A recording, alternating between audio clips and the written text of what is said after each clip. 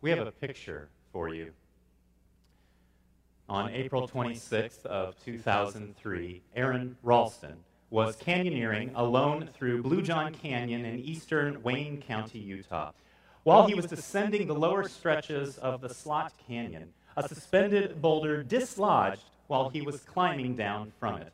The boulder first smashed his left hand and then crushed his right hand against the canyon wall. Ralston had not informed anybody of his hiking plans, and he did not have any way to call for help. So he tried to dislodge his hand and then to move the boulder. He tried to lift the boulder. He tried using his legs and pushing and lunging, even jumping. He tried everything, and nothing worked. He was trapped there. Realizing the severity of his situation, he began to ration the 12 ounces of water and 2 burritos that he had with him that needed to last him who knows how long.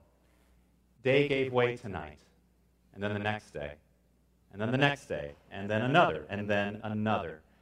Now, starving to death and dehydrated, he was longing for his family, to see his mother, to go home. As he began hallucinating, he had a vision of himself playing with a future child while missing part of his right arm.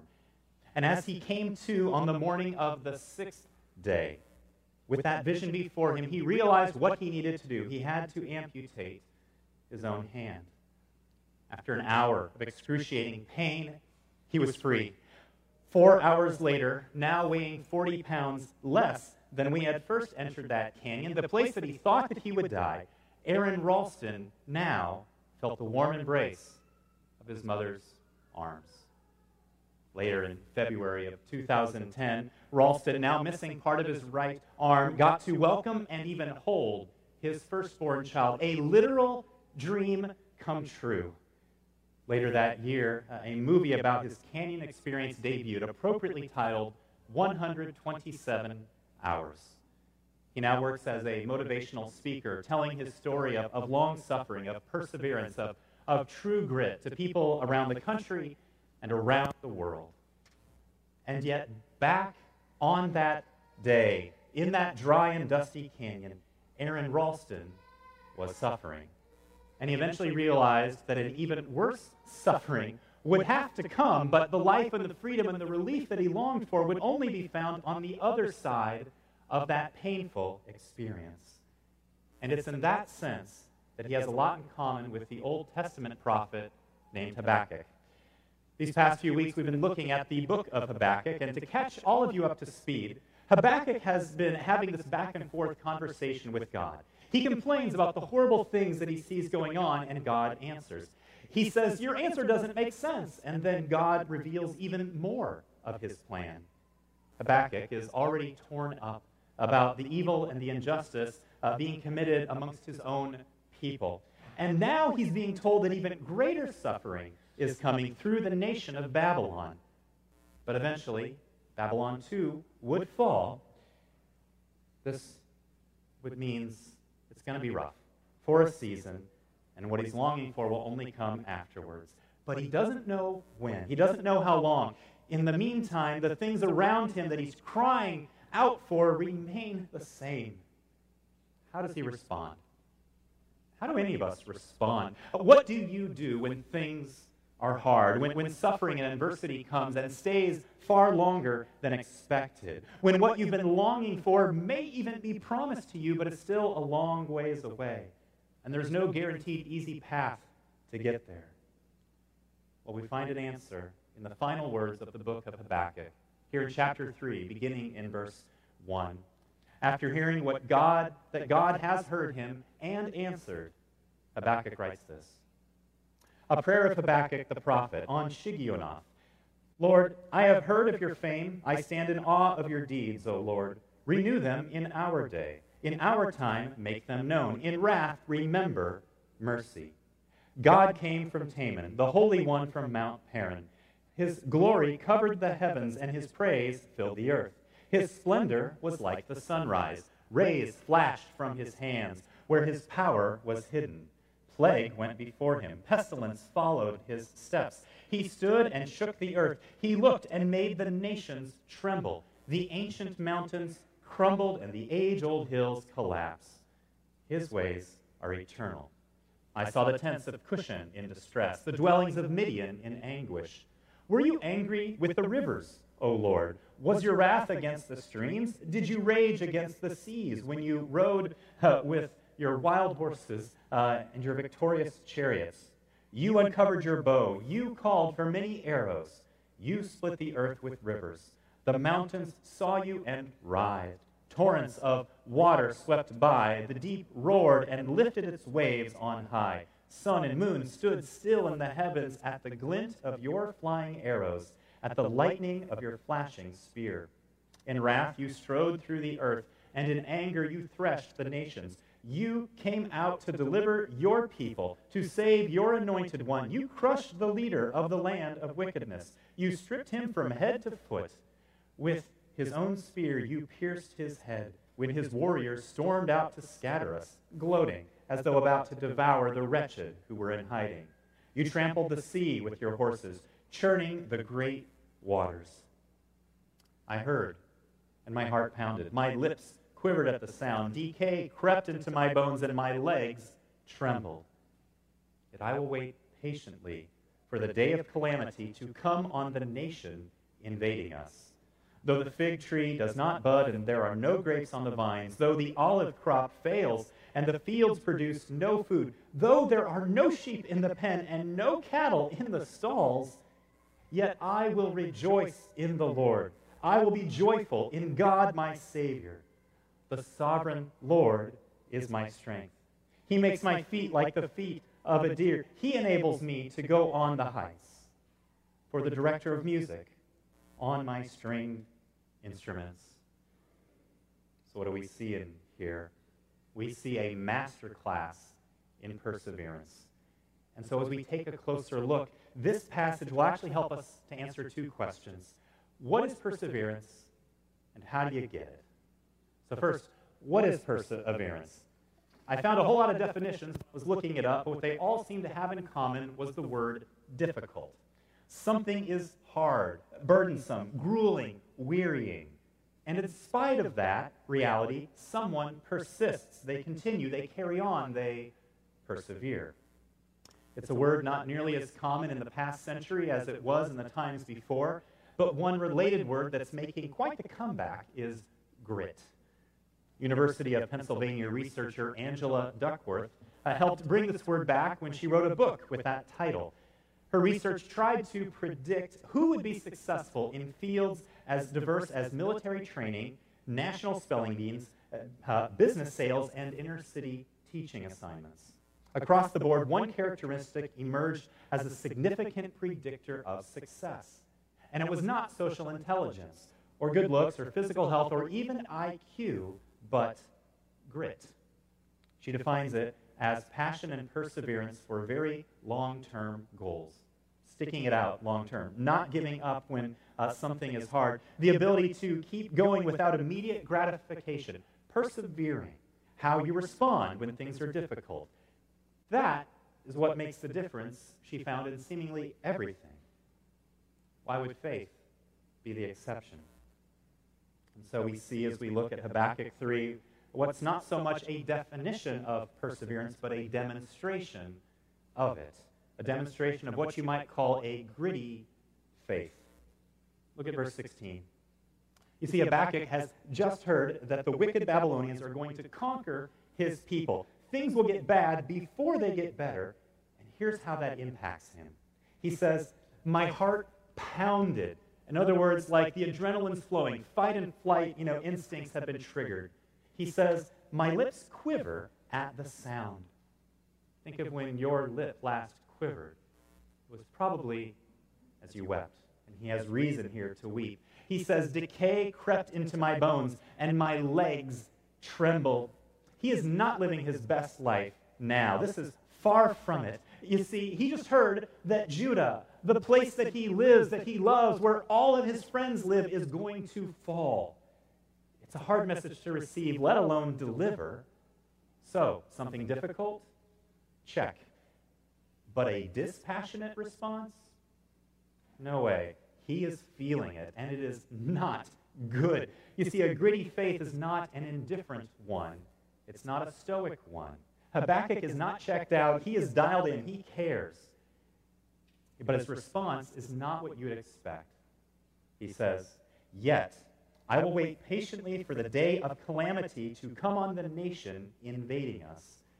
Habakkuk knows what's coming. He knows it's going to be tough sledding, and he knows that the Babylonians' defeat will only come afterwards. He doesn't know how long it will take. Gratification will be delayed. Things are and will be difficult. Habakkuk is present in the moment, but he is still focused on the long term. In other words, he has a gritty faith. And we see it even more in how this book ends. Verse 17, "Though the fig tree does not bud and there are no grapes on the vines, though the olive crop fails and the fields produce no food, though there are no sheep in the pen and no cattle in the stalls." Now let me just pause here. Since most of us did not grow up in rural Palestine, it's easy to miss the significance of what he is saying here. To say that there are no figs, grapes, olives, or produce of any kind, and no sheep and no cattle would describe utter disaster. All the basic food staples and all the sources of wealth gone. Total economic and humanitarian disaster. It would be like someone telling you, "Hey, so the stock market is going to crash, all the banks will be closed, and all the shelves at the grocery stores will be empty." And in the midst of that, look at what he says in verse 18. "Yet I will rejoice in the Lord. I will be joyful in God, my Savior." The good things haven't even happened yet. Even when things are as hard as can be, even when things promised or longed for are still a long ways away, a gritty faith can still persevere, still be strengthened, even rejoice. I've got a picture for you. Captain Alan Gardner was a missionary to the peoples of what today is called Tierra del Fuego, at the southernmost tip of South America. In 1850, he sailed from Liverpool for what would be his last journey. What they found there when they attempted to reach the southernmost human population in the world, the Yaghan, was a hostile people, a severe climate, and a barren land. Supplies needed to help them hunt were accidentally left on their ship. The additional supplies that were supposed to relieve them were delayed, and their 6-month supply eventually ran out.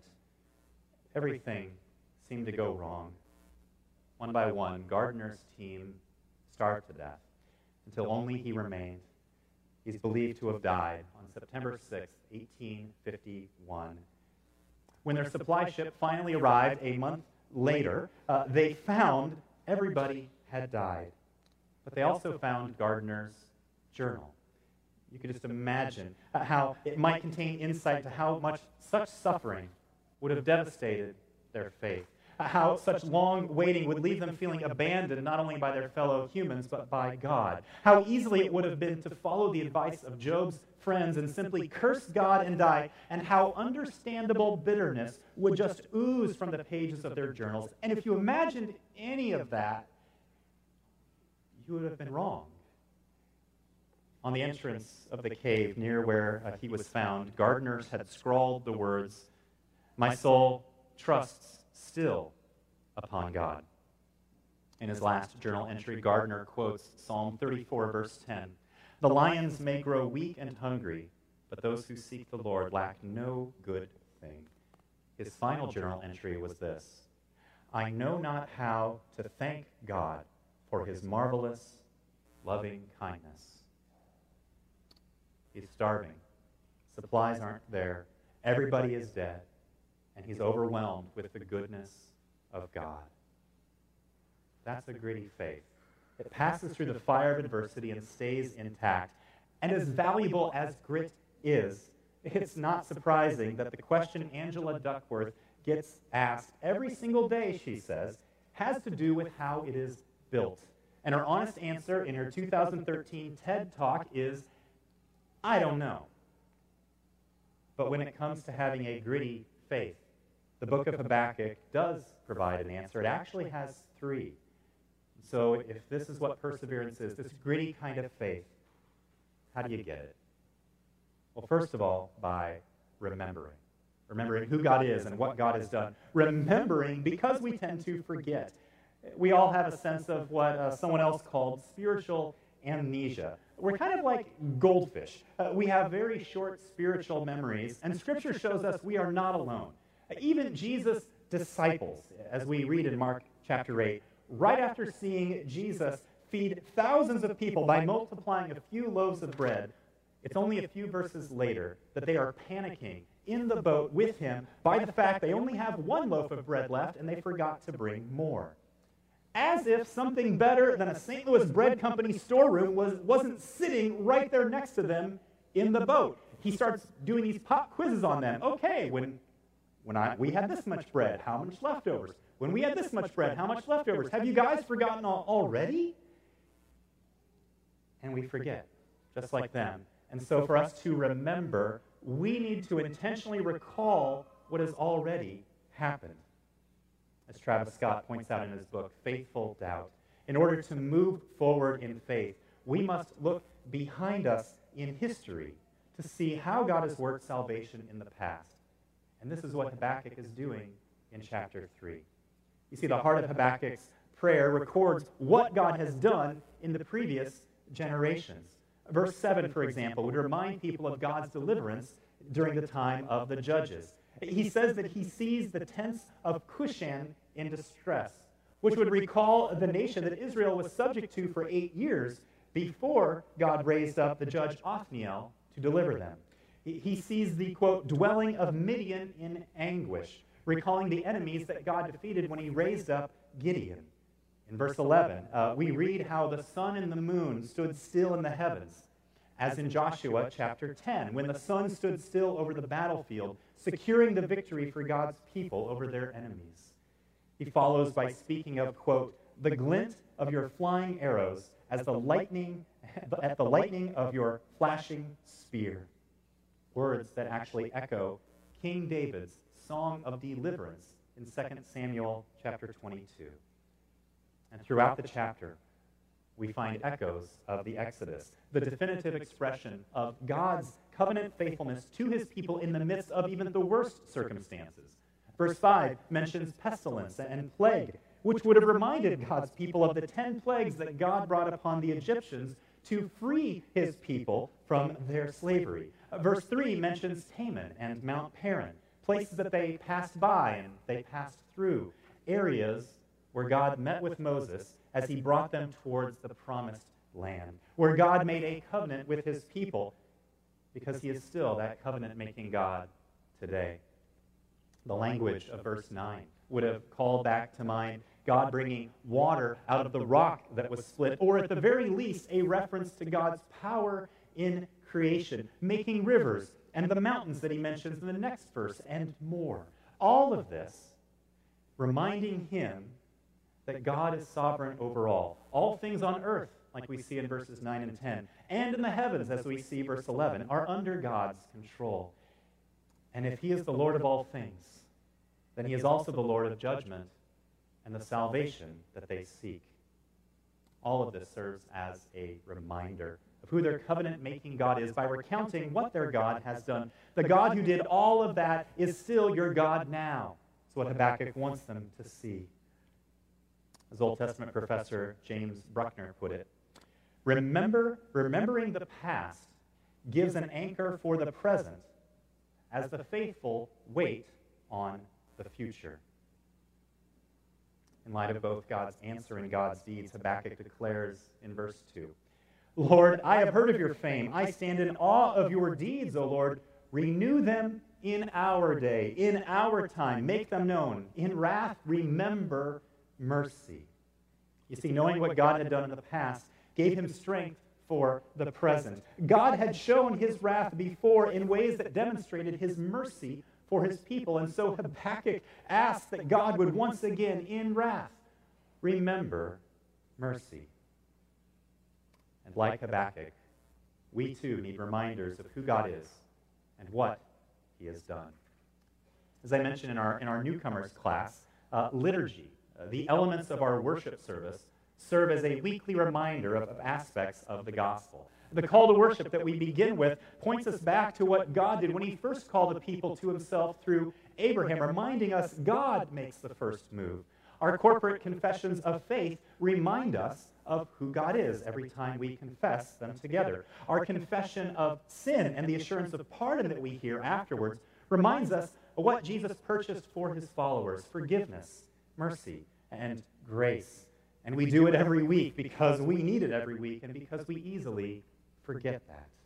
The weekly invitation for Jesus' followers to come forward to the Lord's table for communion gives us this embodied reminder that Jesus welcomes sinners who come to him in faith and repentance. And sadly, often those who stop participating in this weekly liturgy, losing these regular reminders, can also tend to lose sight of the truth that this liturgy declares and the ways that it can shape us for the better. And yet, even if we are here to participate in the flesh, we can easily just walk out the door and forget it all. And so we need to come back and be reminded, renewed, restored.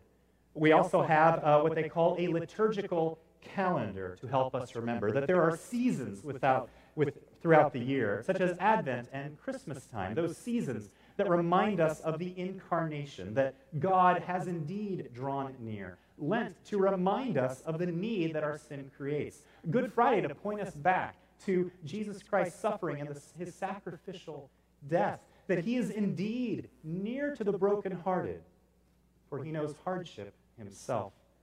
Easter Sunday to remind us of the resurrection and what Jesus' triumph over sin and death means for us. Trinity Sunday, reminding us that it matters that God exists as one God eternally in three persons, Father, Son, and Holy Spirit.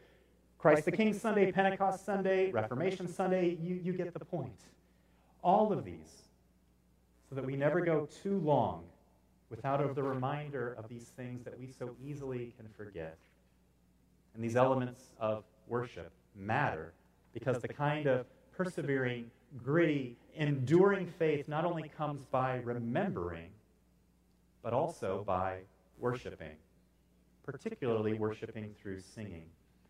Did you notice that this chapter begins by describing what follows as a prayer? Something that we find in the Old Testament hymn book, the book of Psalms, at the beginning of 5 different psalms. It's followed by the phrase shigionath, a musical term echoed at the beginning of Psalm 5. In the original text of this chapter, it includes the musical term selah in 3 different places. And then the chapter ends with the words, "For the director of music on my stringed instruments." You see what Habakkuk is saying at the beginning and the middle and the end of this chapter. This prayer is, hey, music man, make this singable. This needs to be sung. Habakkuk is writing a psalm and praying it and then inviting others to sing it with him, to worship with him. He starts by complaining to God, why don't you do something? And he ends the book praising God for what God has already done and what he will do. We need this, a faith that not only remembers, but sings. And we don't just need it once, we need that repetition. It's part of how we remember. Because there's a way that music sticks with us, the way that spoken or written words often do not. I can remember going through what are often called the trials of ordination, where I had to memorize a whole lot of things, including a series of questions and answers from the Westminster Shorter Catechism. And to help people like me, a woman named Holly Dutton, thank you, God, for Holly Dutton, set the questions and answers to music. So there I'd be, driving down the streets of Las Vegas, Nevada, singing, "What is the chief end of man? Man's chief end is to glorify God and to enjoy him forever." Super helpful songs, especially for the answers that were a whole lot longer. It was the repetition of these catchy tunes that lodged it in my brain. It's the same reason that if we were to ask any of you in this room, any of you adults, here's a 26-character sequence. Now, I'm going to tell you once, and now you're going to say it back and go for it. And you would fumble somewhere along the way, maybe only after 5 or 6 characters. But you can pull out probably any of the children that are in children's church right now and ask them to repeat a 26-character sequence of letters, and they'll be happy to sing to you A, B, C, D, E, F, G, and it's stuck with their little minds. You see, the reason that worship, the reason that singing is so vital is because it helps us remember, but not only because it helps us remember, because it's not only our heads that need ministering to, but just being taught and reminded, but our hearts as well. Our affections also need to be reshaped. Dr. Reggie Kidd, who teaches at the Institute for Worship Studies in Florida, writes this: "A theology that cannot be sung is not worth having. Authentic Christian faith is not merely believed, nor is it merely acted upon. It is sung. With utter joy sometimes, in uncontrollable tears sometimes, but it is sung." A gritty faith is not only a matter of the head, but also of the heart. While speaking to future preachers at a seminary, one pastor shared how most people that these young students will one day be preaching to actually know how they're supposed to be living. They just don't want to. Their sin is more attractive to them than what God is calling them to. And so he told them, don't just preach to heads, preach to hearts. Because he knew that the effect of sin doesn't just affect our thoughts, but our affections, not just our head, but our hearts. As Travis Scott noted in his book on Habakkuk, singing can form us and answer our heart questions in ways that our heads can't fully comprehend. It's one thing to be able to say, yes, I know Scripture says God is good.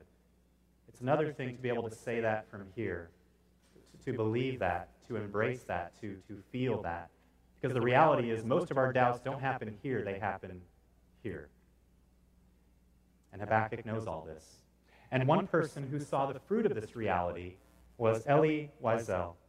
Elie Wiesel was a Jewish prisoner in the Auschwitz concentration camp before eventually being freed and coming to America.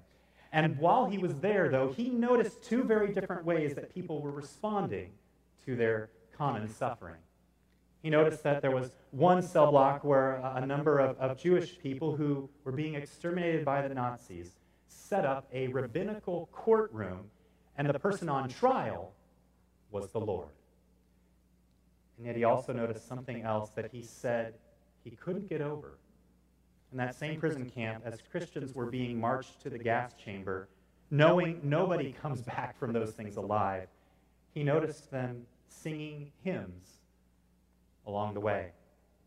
They clearly did not learn them from the guards in their prison camp, but beforehand. And what they learned and how these hymns formed them stuck with them all the way to the end. You see, a gritty faith is not only formed in the head, but in the heart. Not just through the mind that remembers, but the heart that needs to be shaped by worship, including worship through song. It's a faith that remembers and sings. But you don't have to find yourself in a prison camp to exercise it. This gritty faith is what keeps us from throwing in the towel when people seem to be getting ahead by cutting corners, skirting the law and basic morality. And in our integrity, we're starting to feel left behind. It's what keeps us from disregarding biblical standards for romantic relationships when our loneliness only seems to grow. It's what keeps us from stooping to the level of those who revile, slander, or throw us under the bus, refusing to repay evil with evil. It's what helps us to stay in a tough marriage where we don't have biblical grounds for divorce. There's no adultery, there's no violence, there's no abandonment, there's no threats of it, but things have become far from easy. Incidentally, studies have shown that the majority of unhappy marriages do become happy ones if the two parties just stick with it. It's what keeps us worshiping, even when everything else might be falling apart around us. That's perseverance. That's a gritty faith. But perhaps most of all, perseverance, this gritty faith that comes by remembering and by worshiping, ultimately comes to us and only comes to us by grace. Look at verse 19, where Habakkuk concludes. The sovereign Lord is my strength. He makes my feet like the feet of a deer. He enables me to go to the heights. These images of overcoming, of persevering, of making it in the end. He says our perseverance is not about our strength, but about God's strength. He is the one who enables it, who enables us. In other words, God does this. He's the one that makes our remembering and our worshiping effectual. He's where our perseverance comes from. He preserves his people. Habakkuk. He had generations of stories of God's faithfulness and deliverance to look back on. So much of what we see in the psalm that he writes come from that. In fact, much of what he writes can actually be traced back to other psalms written by others before him. But we actually have something greater than Habakkuk had. You see, we can look back on the life and the death and the resurrection of Jesus Christ and see in him the paragon of perseverance, the paragon of grit. Isaiah 53 tells us that he, the Messiah, would be a suffering servant. And as we look in the Gospels, just as Isaiah prophesied, Jesus' life was definitely well acquainted with suffering. He knew poverty. He knew rejection. He knew betrayal. He knew abandonment. He knew physical pain. And despite all of it, he never returned evil for evil.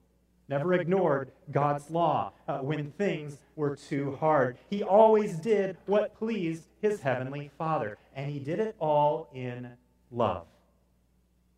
So that later, he could offer his perfect, faithful, gritty, persevering record of obedience for those like us who had no chance of being able to accomplish the same, to actually meet God's standard of righteousness.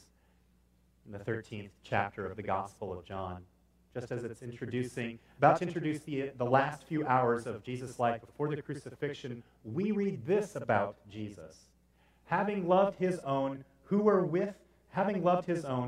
in the world, he loved them to the end.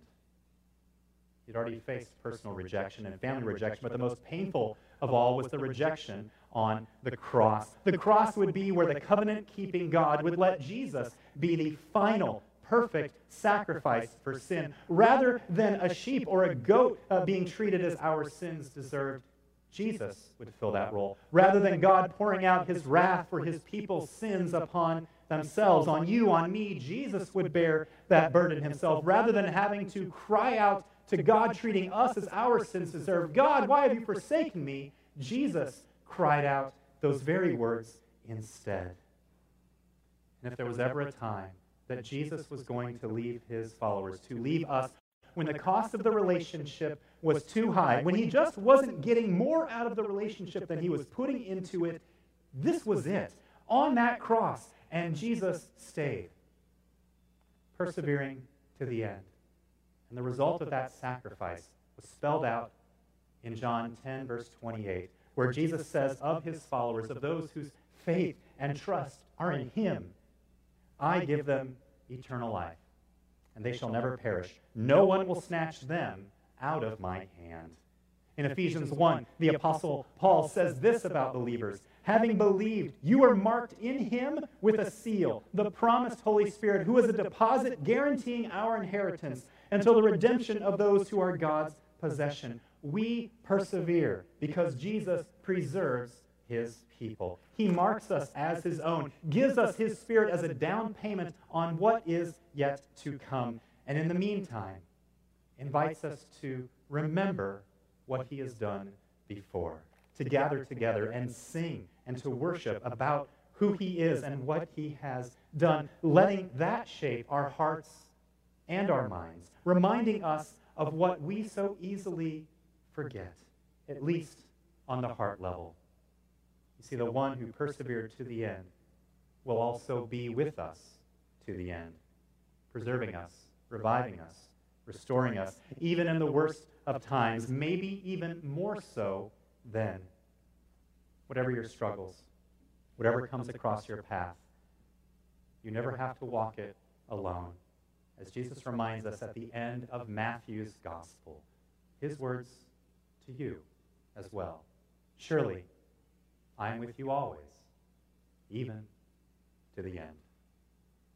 Let me pray for us.